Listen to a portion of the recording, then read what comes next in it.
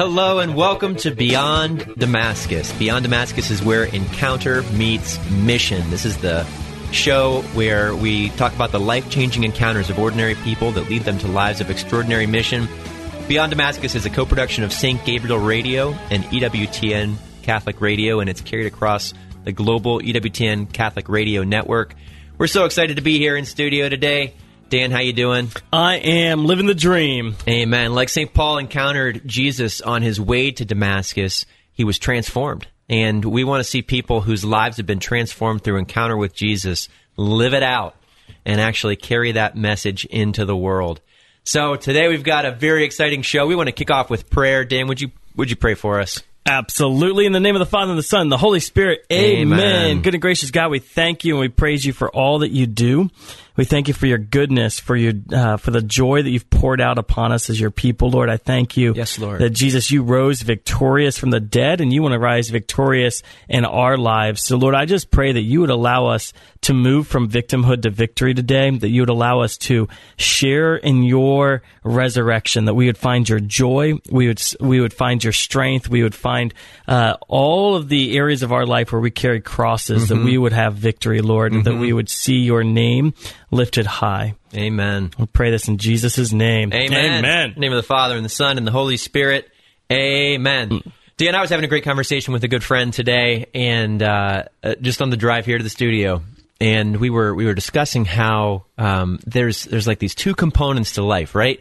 How we don't want to be one who has this mindset that we earn our way to heaven by the things that we do. We want to be ones who are known in our identity as sons and daughters of God. But at the same time, you can't deny the fact that Jesus speaks so clearly about our mission being rooted in following the narrow path, right? Yeah. In maintaining a lifestyle of commitment. And it's so good, especially as an organization like ours. We work at Damascus every day here in Central Ohio. We work with young adult missionaries who are building lives based on their identity, their gospel identity. They're living supernatural lives. Our mission is to bring revival, right? Our vision is to bring revival to the church in America. And so often, I think that I don't know. We can kind of have this.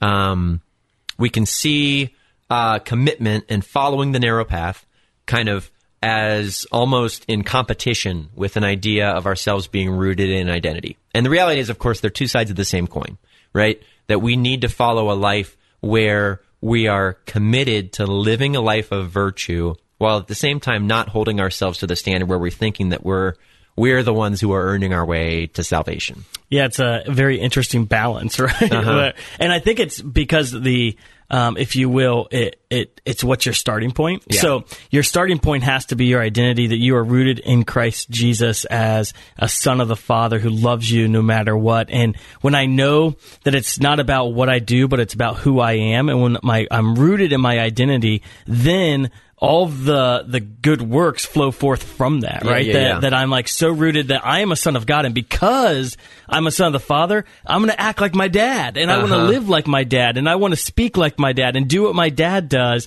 as opposed to like, oh man, I got to measure up and do this and do that in order to make my dad happy and to make my dad proud of me. Like it's I love my dad, and I know my dad loves me, and because of that, I live this way, not I need to earn my dad's love and respect, and so I act this way. Amen. If you're hearing this show on Catholic radio today, then you probably have a love, or at least a good exposure toward apologetics, right? And today's topic might ring true to some of those things that you've heard before, and I'm so excited to present it in a different light. So our topic today is following the narrow path. Oh wow, that sounds so exciting! And when we're living in a revival focused environment, we're fully living out John Paul II's call to the new evangelization. I want us to be ready to see this in a new light. Here's the deal. I think that for many of us, we would say that we've experienced or encountered God many times, right? But ultimately, what I've seen in ministry is that there's often a frustration with actually seeing what lasting change looks like life, right? That those encounter moments are amazing and are encouraging. But we see kids who come back to camp year after year after year who've been committed, who've experienced God in powerful ways, who've had varieties of encounter moments with Him, and at the same time they go home and their lifestyle doesn't change, right? Or there's a certain degree of disappointment when those same struggles tend to present themselves, right? Yeah. So that's what we're speaking to today. And I'm not just going to point the finger at students, right? I live this in my daily life every day. You know, I was having a conversation with God this morning on the drive in that, Lord, continue to bring me to be closer to you. Those, you know, the consistent themes of struggle in my life, although they go through different iterations over time. God, I want to be closer to you. God, I want to be perfect. God, I want to be with you. Why? Because being with you is what I'm made for. Amen? Yes. All right. Good. So here's a fun reality. Every day of our life, we make choices, right? Lots and lots and lots of choices. Dan, do you know how many choices we make every day? I don't know if this was one of those facts that was just made up randomly or if this actually has any scientific foundation, but I'm just going to say it as if it's true. Oh, yeah, all right? Sure. Dan, do you know that every day you make 35,000 choices? What? Every day. Where'd you discover that? I don't even know. Is that the Oracle Google tells you that? Oh, Google, tell me how many choices. So 35,000 choices. So what kind of choices am I making? That's a lot of choices. You know, okay, so let's look at our given day. Yeah. You wake up in the morning, well, I guess you make the choice whether you're going to wake up in the morning. Yeah, sometimes that does not happen as soon as my alarm clock goes off. We have a 14-month baby at home, and praise the Lord, this was the week that Felicity moved to a new room. For the last 14 months, she's been living in our room. We have we had a little crib set up on the floor in the corner of our room. So, my alarm for the last 14 months has gone off at 6:30, and I have subsequently on most days ignored it. And every day we get the choice to decide: am I going to silence my alarm? Or am I going to get up and start my day, right? Mm-hmm. We walk into the bathroom, we decide, am I going to brush my teeth today like a civilized human being? Or am I going to take my chances, right? We look in the closet, we decide what kind of clothes we're going to wear, we decide, we look at our phone, we decide what playlist I'm going to start my day with, we decide what app I'm going to open first today. Is it going to be, am I going to be reading the news this morning? Am I going to jump on Facebook? Am I going to be scrolling through my Instagram feed? All of these choices determine kind of how we start our day, how we live our life. And ultimately, I think something happens in the course of making 35,000 choices in a day that we can become almost desensitized to the reality of making choices. You know, so many of those choices really are not impactful, but they begin to create a habit of taking those choices for granted. And ultimately, we then are faced in the course of our day with other choices that actually have like moral influence and impact in our life. You know, we decide what kind of language I'm going to speak with. I decide, you know, am I going to enter into gossip in this situation right now? You're on your computer, on your phone, and you decide, okay, is this website going to be leading me closer to the Lord or away from Him? Ultimately, you know, we're presented opportunities for evangelization. We're presented opportunities to live our faith out loud and to enter into closer relationship with Jesus. But in the course of making 35,000 decisions a day, I think we can come to take these opportunities for granted. Yeah, what's really interesting is just basically your life is choices, and every day you're choosing how you're going to live your life. And it's like this really interesting balance that the Lord wants to guide us and guide our choices and strengthen us in our everyday lives. But at the same time, He wants to empower us to choose the good, and where it's like He's not going to force us to make the right choices, right? And so I'm like faced with this daily opportunity to choose the narrow path that leads to life, or to go along the wide path that leads to destruction. And I just love that scripture account of the narrow path. Because it presents two different lifestyles, and it's not a matter of like, oh, am I like it's just like, which lifestyle do I want to live? Like, do I want to live the lifestyle on the wide path that leads to destruction or the narrow path that leads to life? And what always blows my mind is that Jesus says there are few who have found the narrow path. It's not that he says there are few who walk on the narrow path. It's there are few who have found it. Yep. And so I think the very first point is that before, like, Lord, show me the narrow path. Like, open my eyes so that I would know what lifestyle leads to the fullness of life. Because if there are only few who have found it, then and I walk like everyone else, I talk like everyone else, I live like everyone else, and my life just blends in with the world, then how am I sure that I'm on the narrow path? You know? Well, we're going to be discussing that today. We shared a message similar to this with over 3,000 students this summer at Catholic Youth Summer Camp. It was a truly powerful, life-changing message. I can't wait to discuss more, Dan, with you and to share with our listeners today. Once again, you're listening to Beyond Damascus. We're going to take a break. We'll be right back to continue our discussion of living a life of revival and following the narrow path. A lot of people listen to Catholic radio and get great information to help build their faith and support their faith. But there are also people out there who haven't yet built a relationship with God, and Catholic radio reaches them wherever they are. It evangelizes in a way like no other medium, and that's just one of the many reasons why Catholic radio is so important. Jimmy Akin thinks Catholic radio is important. So should you.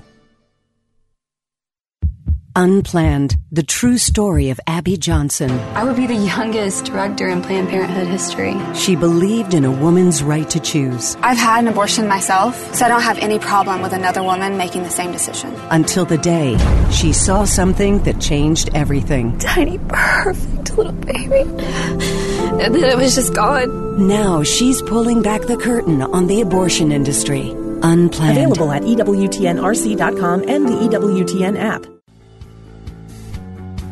Welcome back to Beyond Damascus, where encounter meets mission. My name is Aaron Richards. I was so excited at the start of this show that I think I forgot to introduce myself.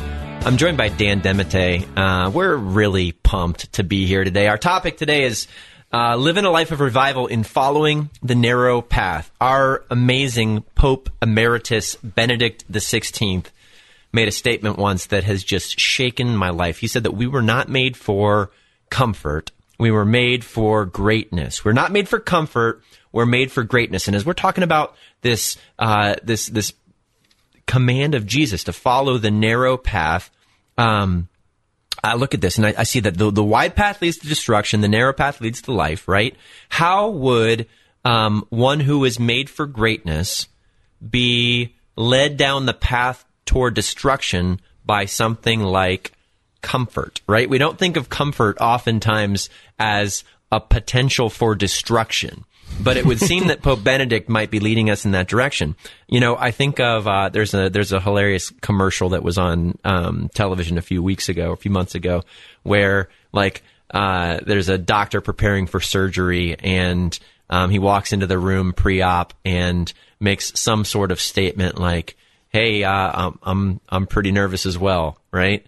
And the look on the patient's face is one of like utter depravity, right? So there are certain situations in our life where comfort isn't good enough, right? Where good enough isn't good enough. And I think so often when we become we become disillusioned by the fact that we are making so many choices in our day. We've fallen into so many habits in our lifestyle that we end up painting a pretty generous picture of our behavior to the point where I think sometimes we're failing to see the impact of our choices and what they actually make on our daily Christian walk. So, Dan, why don't you push us forward with jumping into Scripture right now, so we can root ourselves here. And then we'll keep our conversation going. I'm really excited about where we're headed today.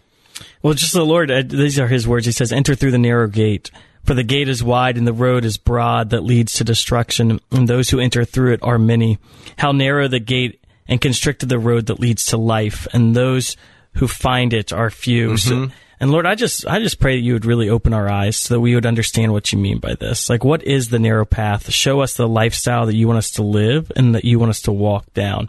You know, Aaron, I just think that there's the Lord wants to present to us a way of life that looks different than the rest of the world. And as you were saying, like, we weren't made for comfort. I think the average person, the end goal of life is comfort, right? Like, where I just want to be comfortable in this conversation, so I'm going to avoid this difficult. I'm not going to say what I really should say right now. Or I want to be comfortable in this relationship, so I'm not going to evangelize this person. Or I want to be comfortable in my life, so I'm not going to push myself into mission. And the Lord is saying, no, everyone is on that wide path that leads to destruction. Like, I want you to find the narrow path that just, it leads to life. And I think as Catholics, we're so blessed because we know that the way of the cross and this narrow path, it ultimately, it leads to life. It's not a life of death. It leads to a resurrection. And so all of these small deaths to self, these little no's ultimately lead to this greater yes, you know? Yeah. That's awesome. I mean, what's ultimately at stake here, right? You know, this summer we did a really cool, like, activity at camp where I had the kids, we would all stand up and we got into I had the high schoolers get into groups of 6, right? And so we're in groups of 6. We've got 250 students out in the revival tent at Damascus, and we're all in groups of 6. And then I was like, okay, every group of 6, let's pick a leader. So on the count of 3, I want you to point to your leader, and they all point to their leader, and then we've elected a leader. And then I was like, okay, leaders to the front of the room, everybody else take a seat. And everyone's cheering for their leaders, and they're getting so excited that, oh my gosh, this is great. And then, the 1 out of 6 walks to the front of the room, and I sort of open making this statement, okay, because here's the deal. The stakes are high right now. Like, why is this conversation important? This conversation's important because our culture is changing, is shifting dramatically, right?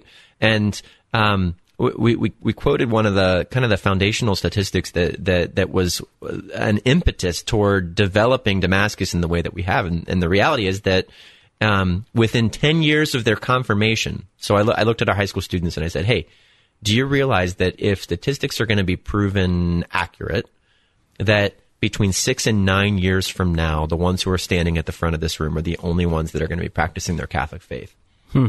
And all of a sudden, like, the cheering and the applause kind of dies down. And you can hear a pin drop in there. And it's like, okay, so here's the reason that we're talking about this stuff. Because I don't believe that people are leaving the Catholic Church. I believe that people are leaving a misinterpretation of what they've come to believe the church to represent. Yeah. Right? That we're leaving a lie behind. We're not leaving authentic truth. We're not leaving authentic relationship with Jesus. We're not leaving the fullness of faith behind. That would be ridiculous, right? You can't look in the eyes of God and say no. But what people are leaving, what young people are leaving in droves is it's an inaccurate perspective. It's an inaccurate portrayal of what the beauty of the church represents and is and offers us. So I'd invite us to think real quick. Okay, so if there's a difference between a narrow path lifestyle and a broad path lifestyle, what would I describe? What would my life look like if it were 100% narrow path versus a broad path life? Right? What would my friendships look like if they were narrow path friendships? What would my speech sound like if it were narrow path speech? What kind of movies or music would I watch or listen to if I was committed to a narrow path lifestyle? What kind of video games would I play if I was committed to a narrow path lifestyle? What would my social media habits be if I was committed to a narrow path lifestyle? What would my relationships be? What would my marriage be like if I was 100% committed to living a narrow path life? How would I spend my money? How would I spend my time? How would I dress? Right?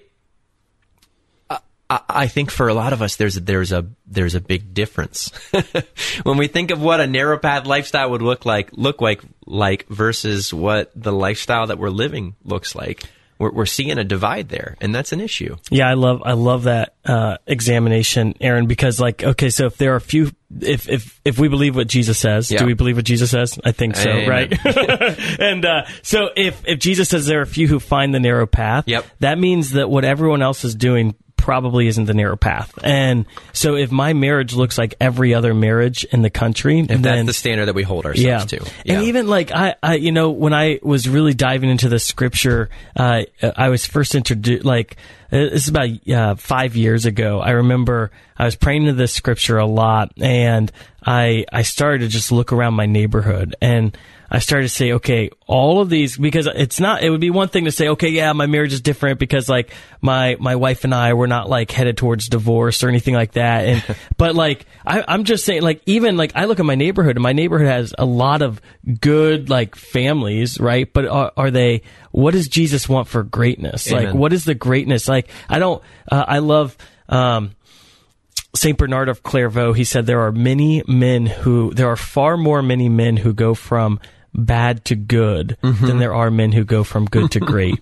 And it's so, like, I don't want to just be that man that goes from bad to good. And I think a lot of times that's what we do. And we're like, okay, well, I'm not the bad person, and my marriage isn't bad, and like my lifestyle isn't bad. The way I interact with my coworkers isn't bad. But the Lord's like, hey, I didn't ask you just not to be bad. I didn't ask you to be good. He actually says right before this, he says, be perfect as my heavenly Father is perfect. And it's not like this perfection that's impossible to reach, because Jesus wouldn't command us to do something that's impossible. Yeah. It's be perfect like I am perfect, like my Father is perfect, because you allow me to transform you. And that's the essence of holiness, is that Jesus says the narrow path is when you have allowed me to transform you so that your lifestyle is my lifestyle in the world. And so when I examine myself around my neighborhood, it's not, am I better than the bad, or am I good? Am I living like Jesus's lifestyle as a married person in a suburban neighborhood? Well, what does Jesus's lifestyle look like in the modern day world, in my workplace and in my neighborhood? Okay, so let's go there, right? What does Jesus's everyday lifestyle look like in my life? Okay, so here's the question we've got. So we're not leaving the church. We're leaving some false interpretation of what the church represents. What if the Christianity you're living is not actually the full potential of what God had in mind for you? Yeah. Right? So let's ask, what is the standard that Jesus sets? Because if we're going to hold ourselves to an expectation of growth, an expectation of perfection, a hope of influence and impact, then we better be measuring ourselves by the standard. Okay, well, let's start with Mark 16, right? We're gonna ask ourselves, what's the standard that I'm holding myself to? What's the standard for my Christian community? Jesus says in Mark 16:15, he says, go into all the world, preach the gospel to all creation. Whoever believes and is baptized will be saved. We're excited about that. That's the Great Commission in a nutshell. But the stakes are high here. Whoever does not believe will be condemned. Nobody wants that. Who believes in Jesus? Okay, I do. Who says that Jesus is their Lord? I hope that we do, listeners. And Jesus very specifically outlines what signs should accompany those who believe, right? Who believes? I hope that those listening to this show today believe in Jesus. Here's the signs that should accompany those who believe. Here's the standard that should mark our life. In my name, Jesus says, they will drive out demons. They will speak in new tongues. They will pick up snakes with their hands. When they drink deadly poison, it won't hurt them at all. They will place their hands on the sick, and they will be healed. They will get well. Okay? So I ask listeners, is this the mark of our Christian community? This is the expectation that Jesus sets for those who believe. Okay. Maybe not all of us, right? Maybe this isn't what we're seeing on a daily basis.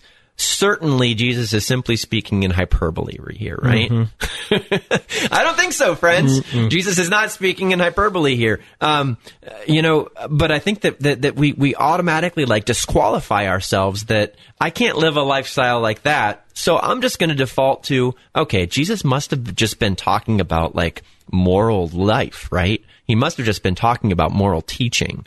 So we kind of set ourselves down to the next least common denominator, where, okay, Christian life must just be about being a good person. Okay? Well, I ask you Christians, okay, I ask you listeners today, are we actually living out Jesus' call to a moral lifestyle, right? In the Sermon on the Mount, Jesus sets the expectation for us for what Christian life should look like. So let's pretend for a moment that we are we're a visitor from outer space, all right? We've never had any interaction with human culture. We've never had any interaction with human community. And we come to Earth. Humanity's been frozen over by an ice age for 1 billion years. Naturally. And I find a single fragment of writing that I'm going to use to judge, to base my perspective of what Christianity or what human community must have been like. Okay, here it is. You are the light of the world, a city set on a mountain that cannot be hidden. Nor do they light a lamp and put it under a bushel basket. No, it's set on a lampstand where it gives light to all in the house. Just so your light must shine before others, that they may see your good deeds and glorify your heavenly Father. What kind of a community would that describe, right? If you were trying to paint a picture of human civilization, what would it look like based on that description? Mm-hmm. I bet it'd be pretty awesome, right? I bet that people wouldn't be afraid to share good news. I bet that people would be excited to actually, once again, through their good deeds, lead others to glorify their heavenly Father. Okay, let's keep going. You've heard it said to your ancestors, "You shall not kill. Whoever kills will be liable to judgment. But I say to you, whoever is angry with his brother will be liable to judgment.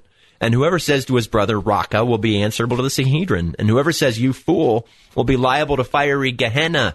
Right? What would that society look like? It wouldn't look like a place where people, trash talk each other. It wouldn't look like a place where people gossip. This would be a place where people held honor and dignity in highest esteem. Amen? Absolutely.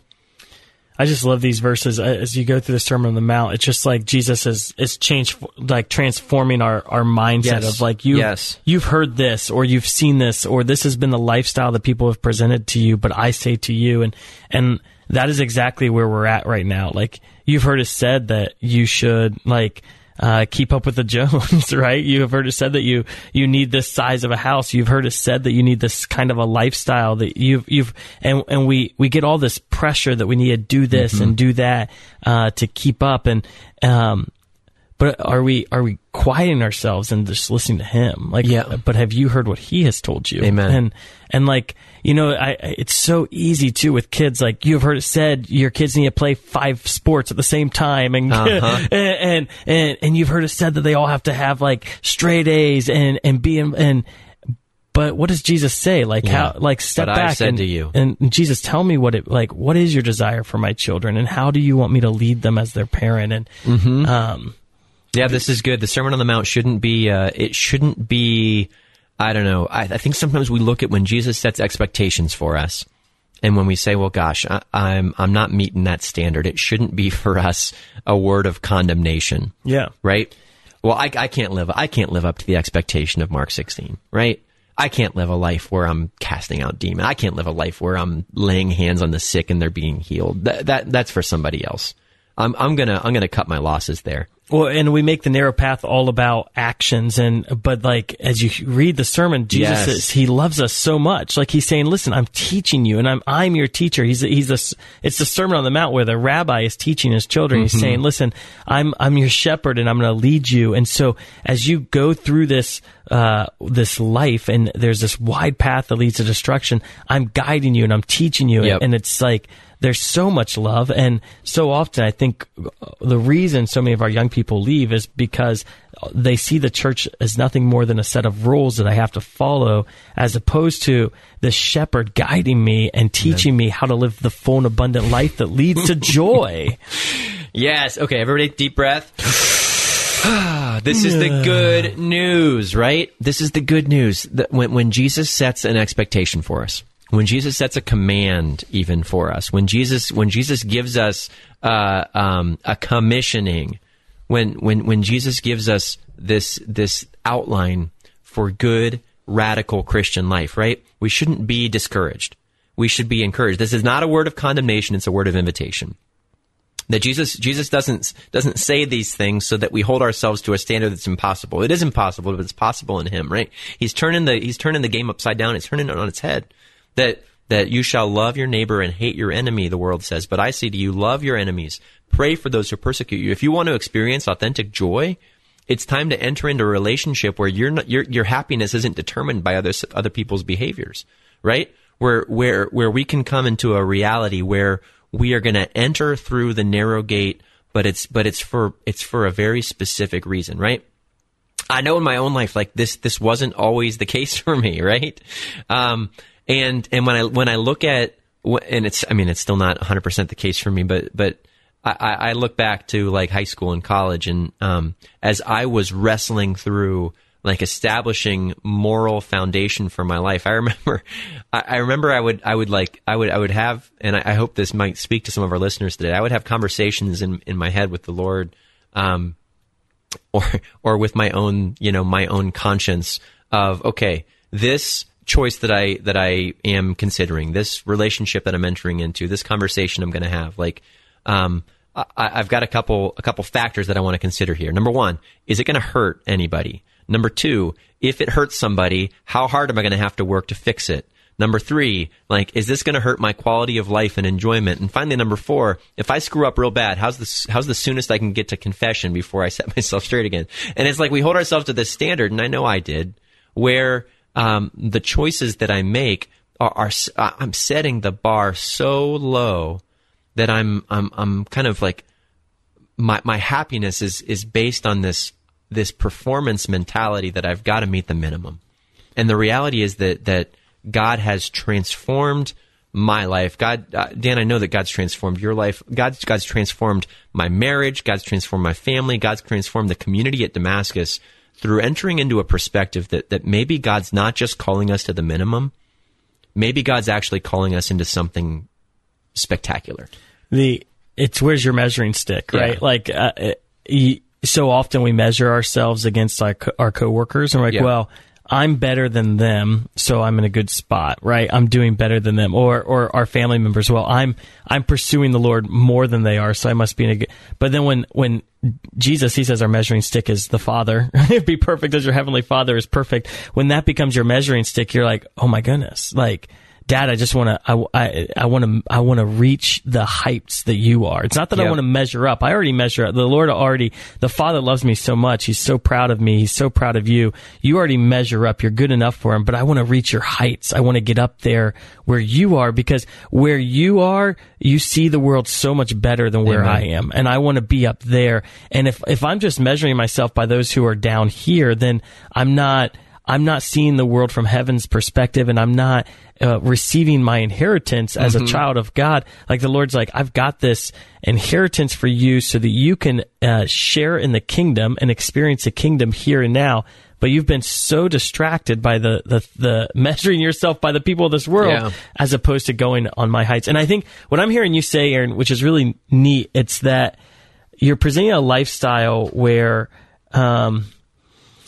it's not, you can be a Christian and you can go and live a nice life and a joyful life, and you can be kind to others and good, right? But that's not the fullness of Christianity. Like Jesus did not become incarnate and suffer and die on the cross and resurrect from the dead and give us the gift of the Holy Spirit so that we could go to work every day and be nice to people. Like that wasn't the gospel. The gospel was that I have commissioned you to do the works that I do and greater works than these, to be a light in the world. He says, you are the light of the world. Like, if I'm afraid to be the light in my office, how the heck am I going to measure up to be the light of the world? Like God, Jesus says, I love you so much and I see so much potential in you that you're not just the light in your office. You're not just the light in your family. You're not just the light in your city. You are the light of the world. And your lifestyle has the power and the ability to witness to the nations. Amen. And like, if that doesn't make you feel loved by God, I don't know what would. And loved by God, yes. Empowered, yes. Emboldened, yes. It's also enjoyable, right? Yeah. It's really like, it's not a burden to walk the narrow path. Yeah. It's not just about what others think. It's not just about, it is about what God. It's not just about what God thinks. This walking the narrow path will actually bring joy to your life, right? I love the fact that when I pray, I can hear the voice of God, right? It's not a question of, am I going to have access to my Father today, right? I love the fact that when I speak, when we speak it, in prayer at Damascus, that when other people hear the words that we're saying, and listeners, I hope this is happening for you, that when you hear the words that are spoken on this show, that you hear the voice of Jesus, right? That I love the fact that when we pray, we can see people's bodies and hearts healed, right? That I love the fact that God is making my heart to look more like His. That when I think that I have access to heaven's strategies, and it's not something that happens by just doing things better, right? It's not something that you can just try harder at. Mm-hmm. It's the fact that when you're closer in relationship with Jesus, when you spend time with Jesus, that you begin to look like Jesus. Amen. Yeah, I'm my heart is burning right now just for more of God and more of Him to use us and to use us people. Like you said, like our heart becomes His when we spend time with Him. And we're not giving you practicals today. Like, it's not like we're going to tell you this is what you have to do when you hang out with your family. This is what your marriage should look like. This is what it should look like to be in the work world. I want you to know that Jesus has those answers for you, and it's in His heart that you discover them. It's that you have heard them say, you've heard the world say this, but I say to you, are you listening to Him, and are you wrestling with Him, and are you asking Him, like, what do you say? Like, how do you want my marriage to look different than the rest of the world's marriages? How do you want my life in the secular world's workplace to look? Like, just wrestle with Him and let Him answer these questions for you to set you on the narrow path. It's not about rules, which we often put, it's about relationship. And when we understand that the narrow path is not a state where I'm either on it or off it, it's a state of intimacy where I'm either in His heart or I'm not, and I'm doing it on my own. And I would rather do it in His heart. Amen. Amen. All right, we're going to take a short break, and we will be back to kind of conclude this segment and really to focus on why is it? What makes it worth it to live that life on the narrow path? You're listening to Beyond Damascus, a co-production of St. Gabriel, Catholic Radio, and EWTN Radio. We'll see you soon. The wisdom of Mother Angelica. I told him about the woman who came to me and said her two children hadn't spoken to each other for 2 years. Their grandma died, and she was very wealthy. She left half to each one. She said they're arguing over a commode. She said it's inlaid. Can you imagine being in hell and somebody saying to you, what are you here for? EWTN. Live truth. Live Catholic. Why do we need to pray? We don't pray because God needs our prayers. We pray because we need God's grace. And every day when I face the day, I realize I have no idea what I'm doing. And I need God to walk me through my day, step by step, giving me the grace, the counsel, the love, the encouragement that enables me to glorify Him in everything that I do and become the person He wants me to be. Prayer is my lifeline. Welcome back to Beyond Damascus, where encounter meets mission. And Aaron Richards here once again, joined with Dan Demete. This has been so fun. Okay, we're looking at what a revival lifestyle looks like lived on the narrow path. And once again, just to jump right back in, why give it up? Why give up all the things? Why make the sacrifice that you're going to have to make to live the lifestyle of Jesus? I mean, ultimately, once again, Pope Benedict shared with us so beautifully that we were not made for comfort, we're made for greatness, yet we live in the most comfortable society that the world's ever seen, right? We live in the most comfort-seeking society that the world's ever had, that there's more convenience today, our internet is faster today, right? Every bit of the world's information is available at the tip of our fingertips, and our our comfort is not necessarily leading to our fulfillment, right? So Jesus presents a choice. And listeners, we asked earlier in the show, what would my life look like if I were living a 100% narrow path lifestyle? What would my choices look like? What would my relationships look like? How would I spend my time? How would I spend my money? How would I dress? How would I behave? How would I speak? What music would I listen to? What movies would I watch? What books would I read? What articles would I obsess over, right? What would my social media habits be? And the truth is, Jesus is asking us to make a change, right? Jesus is asking us to live a lifestyle that's different from the lifestyle of the world. Jesus is asking us to make choices. He's asking us to make sacrifices. I think so often in our lives, we come into this belief and this understanding that if I give something up to Jesus, if I give something up for my Christian faith, that I'm going to be left with less. And I remember even as I was in, trying to navigate my way through college, and I was deciding what kind of lifestyle I was going to pursue. I knew that God was calling me to a lifestyle of ministry, but I wasn't yet ready to cut my safety nets free.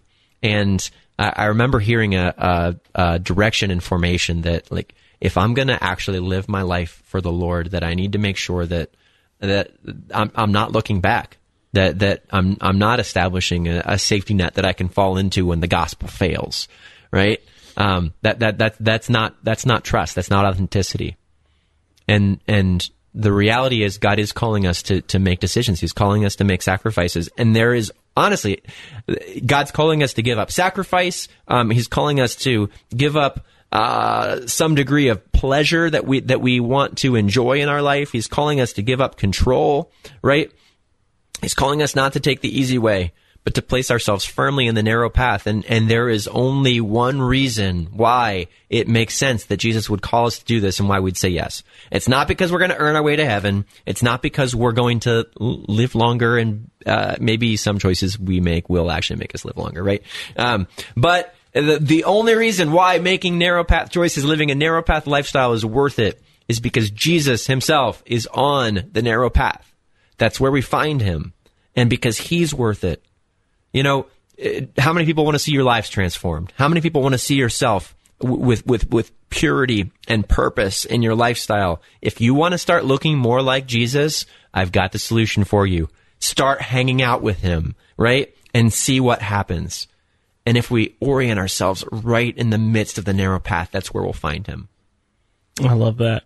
I want to give two examples. So yesterday I was talking to this 88-year-old man, and he was like, Dan, in my life, I have overcome so many vices, and I've worked so hard in the last 50 years to become who God wants me to be. And he started to name some of the vices that he overcame, and some of these were major victories. I can't wait until I have 50 years to say you've been following the Lord for 50 years.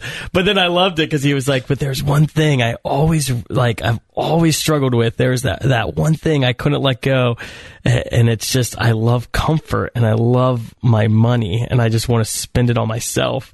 And he pointed over at his wife. He's like, I'm lucky I have her because every minute of my day, she's giving it away. And it just is it was neat because even he was able to look at his life and all of the victories the Lord had, and yet he could see that there was still more victory, even at 88, that the Lord had for him. That's awesome. That the Lord still wanted him to give more and to have a heart of generosity that wasn't afraid to give. And I just think that's a beautiful example of a man who has seen the narrow path and he sees God is calling him. And he was even sharing just some, he has this idea to share some of his great treasure with another ministry, and just as he's sharing the process of his own discernment to let go and to let God do something transformational with his finances. And I just think it was inspiring for me. But then another really powerful example of the narrow path, we've been reading from Matthew chapter 5, 6, and 7 today, and the Sermon on the Mount. And I don't know if you have ever seen the movie on the life of St. Francis from Ignatius Press, but if you haven't, go get it and watch it. It's a really neat movie. But St. Francis of Assisi, before he was St. Francis of Assisi, he was he was in the military and it was arrested for something. Like I think like just like he was like arrested by the enemy, and he found himself in this dungeon, and the only thing he had access to in this dungeon was an older man had a copy of the Gospel of Matthew, and he. The elderly man lets Francis start reading this, and it was like what you were talking about earlier. If like this alien like life form came down and found a text and started to read it to define humanity, what you saw in this movie was Francis as he's reading this gospel, especially the Sermon on the Mount. His life is redefined. Wow. Where for at one point he saw what the world was offering, and he was living for the world, and he grew up in a family that lived for the world, and then all of a sudden he is in the solitude by himself with nothing except for the Gospel of Matthew.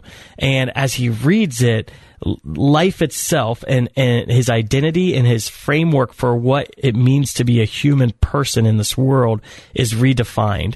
It's no longer defined by the world. It's defined by the gospel. Yep. And I would wonder, listeners, what would happen if we did that? Like if we cut the world out for the next 30 days and we spent the next 30 days just diving into the Gospel of Matthew, assuming that the world had it completely wrong. Let's just assume that the world has it wrong, and I'm going to go to the source of life, the Word of God, to discover what life is all about.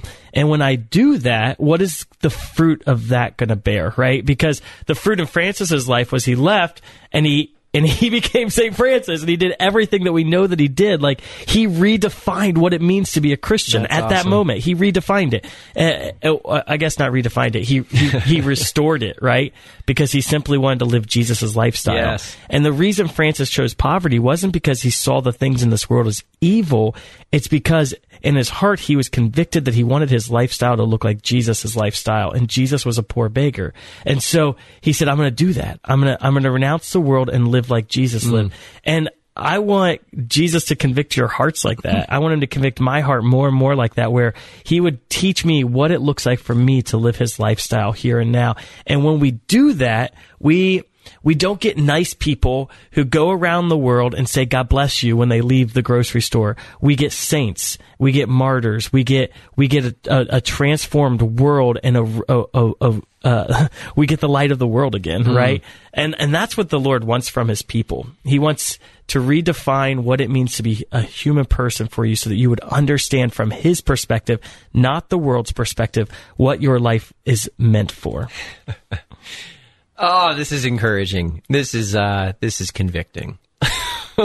I love when I come to St. Gabriel Radio, and when we lead a show like this, and as I'm preaching, I'm like, oh my gosh, Aaron, you need to hear this. Like, you better tune in on Saturday morning and listen to this show. I'm thinking, where can I find a dungeon to lock myself in for 30 days? Yeah, no, a silent retreat may be a good thing for us, right? No, this is good. This is good. Once again, that question that we asked at the beginning of the show.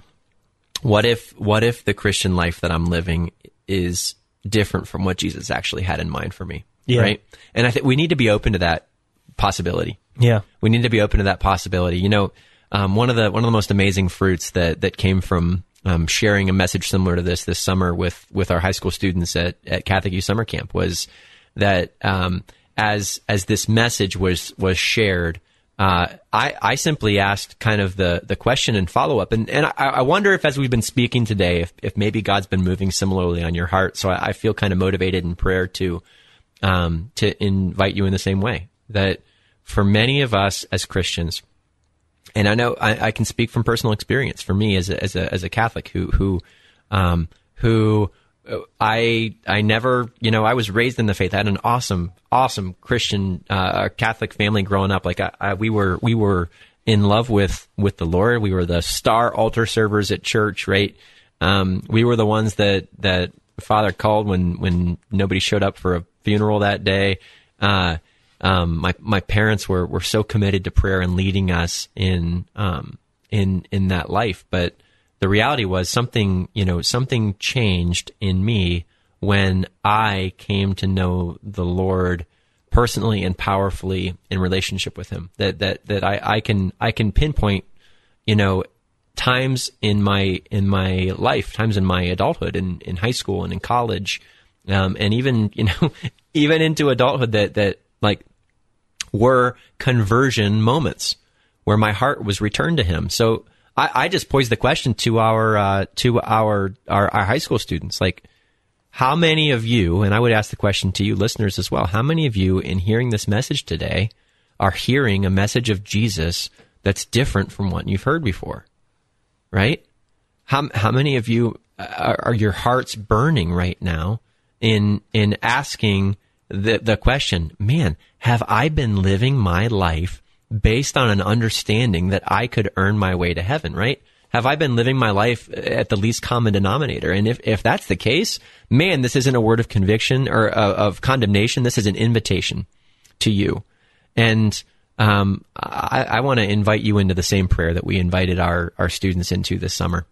So just before that, Aaron, I love calling Jesus Lord. Yeah. I think sometimes we think if we make Jesus the Lord of our life, that means that He's our first priority amongst all of our priorities. But when realistically the phrase means that Jesus is Lord, it means He lords over every priority, that He is over all, and that He would be the Lord of my finances. He would be the Lord of my relationships. He'd be the Lord of my career. He'd be the Lord of my marriage. He'd be the Lord of my family. Like, He's the Lord of everything, and He is over all of that, and I give it completely and solely to Him. It's completely surrendered to Him so that it's for His benefit, so that my career is now for Him, not for me, that my marriage is now for Him, not me, my family, my relationships, everything that I do, my finances, they're no longer for me, but for Him. And they're all directed towards His glory and His kingdom. And as you invite people to make Jesus the Lord of their life, like, that's what we're saying. Yep. Like, that I want all that I have to be directed for You and for Your glory. Yep. So if that's you today, listeners, if that's you today, if maybe, I see you maybe falling into one of two camps, right? Maybe it's possible for you that you've tuned in by accident and you've never believed that message of Jesus being the one who invites us into fullness of life. Or maybe you've been living this life for a long time. You're like one of those students that I mentioned at the start of the show who's had many encounters with Jesus, but it just hasn't stuck yet. And whether you're coming here for the first time or whether you've been living this Catholic faith for a long time and want to be refocused on the Lord, I want to invite you to pray this prayer with me. In the name of the Father, and the Son, and the Holy Spirit. Amen. Why don't you repeat after me, whether it's in the silence of your heart or whether you're alone in your car and you can say it out loud.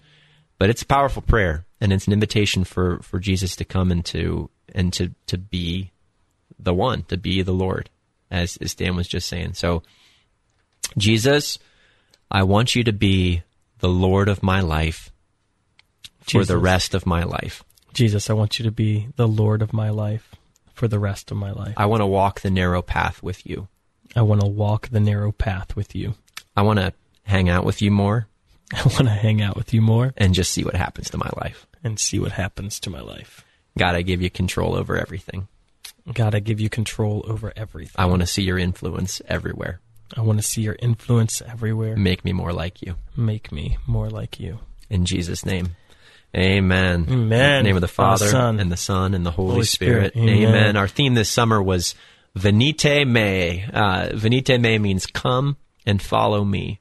I think a lot of times as Catholics, we're really good at the Venite part, but we're not really good at the Me part. Mm-hmm. And we got to realize that a life of true and authentic discipleship, a life lived for Jesus, is not just a life lived for Christian morality. It's not just a life lived for good choices. It's a life lived for Jesus, right? For Jesus. Amen. And my prayer for you today, listeners, is that this show has brought an invitation to a conversion of heart, that you could look back on this day and say, something happened on my drive to work today. Something happened as I listened to that show today that I made a commitment that changed the direction of my life. Yeah, and if this episode has really impacted your heart, I want you to share it with others too, right? Like if the Lord is convicting you to a greater increase. Like, don't go home and not share it with your spouse. Like, allow you to experience this together, or just press on, and because God wants a community for you. He doesn't want you to be isolated and by yourself. Amen. Yeah. Thanks today for listening to Beyond Damascus. Beyond Damascus, once again, is a co-production of St. Gabriel Catholic Radio and EWTN Radio, and carried across the global EWTN radio network. We're also available on podcasts, so you can check us out on iTunes or wherever you download your favorite podcasts from. Just search Beyond Damascus. You can listen to this show and any of the shows that are in our archive. Have an amazing day. God bless you. We're praying for you.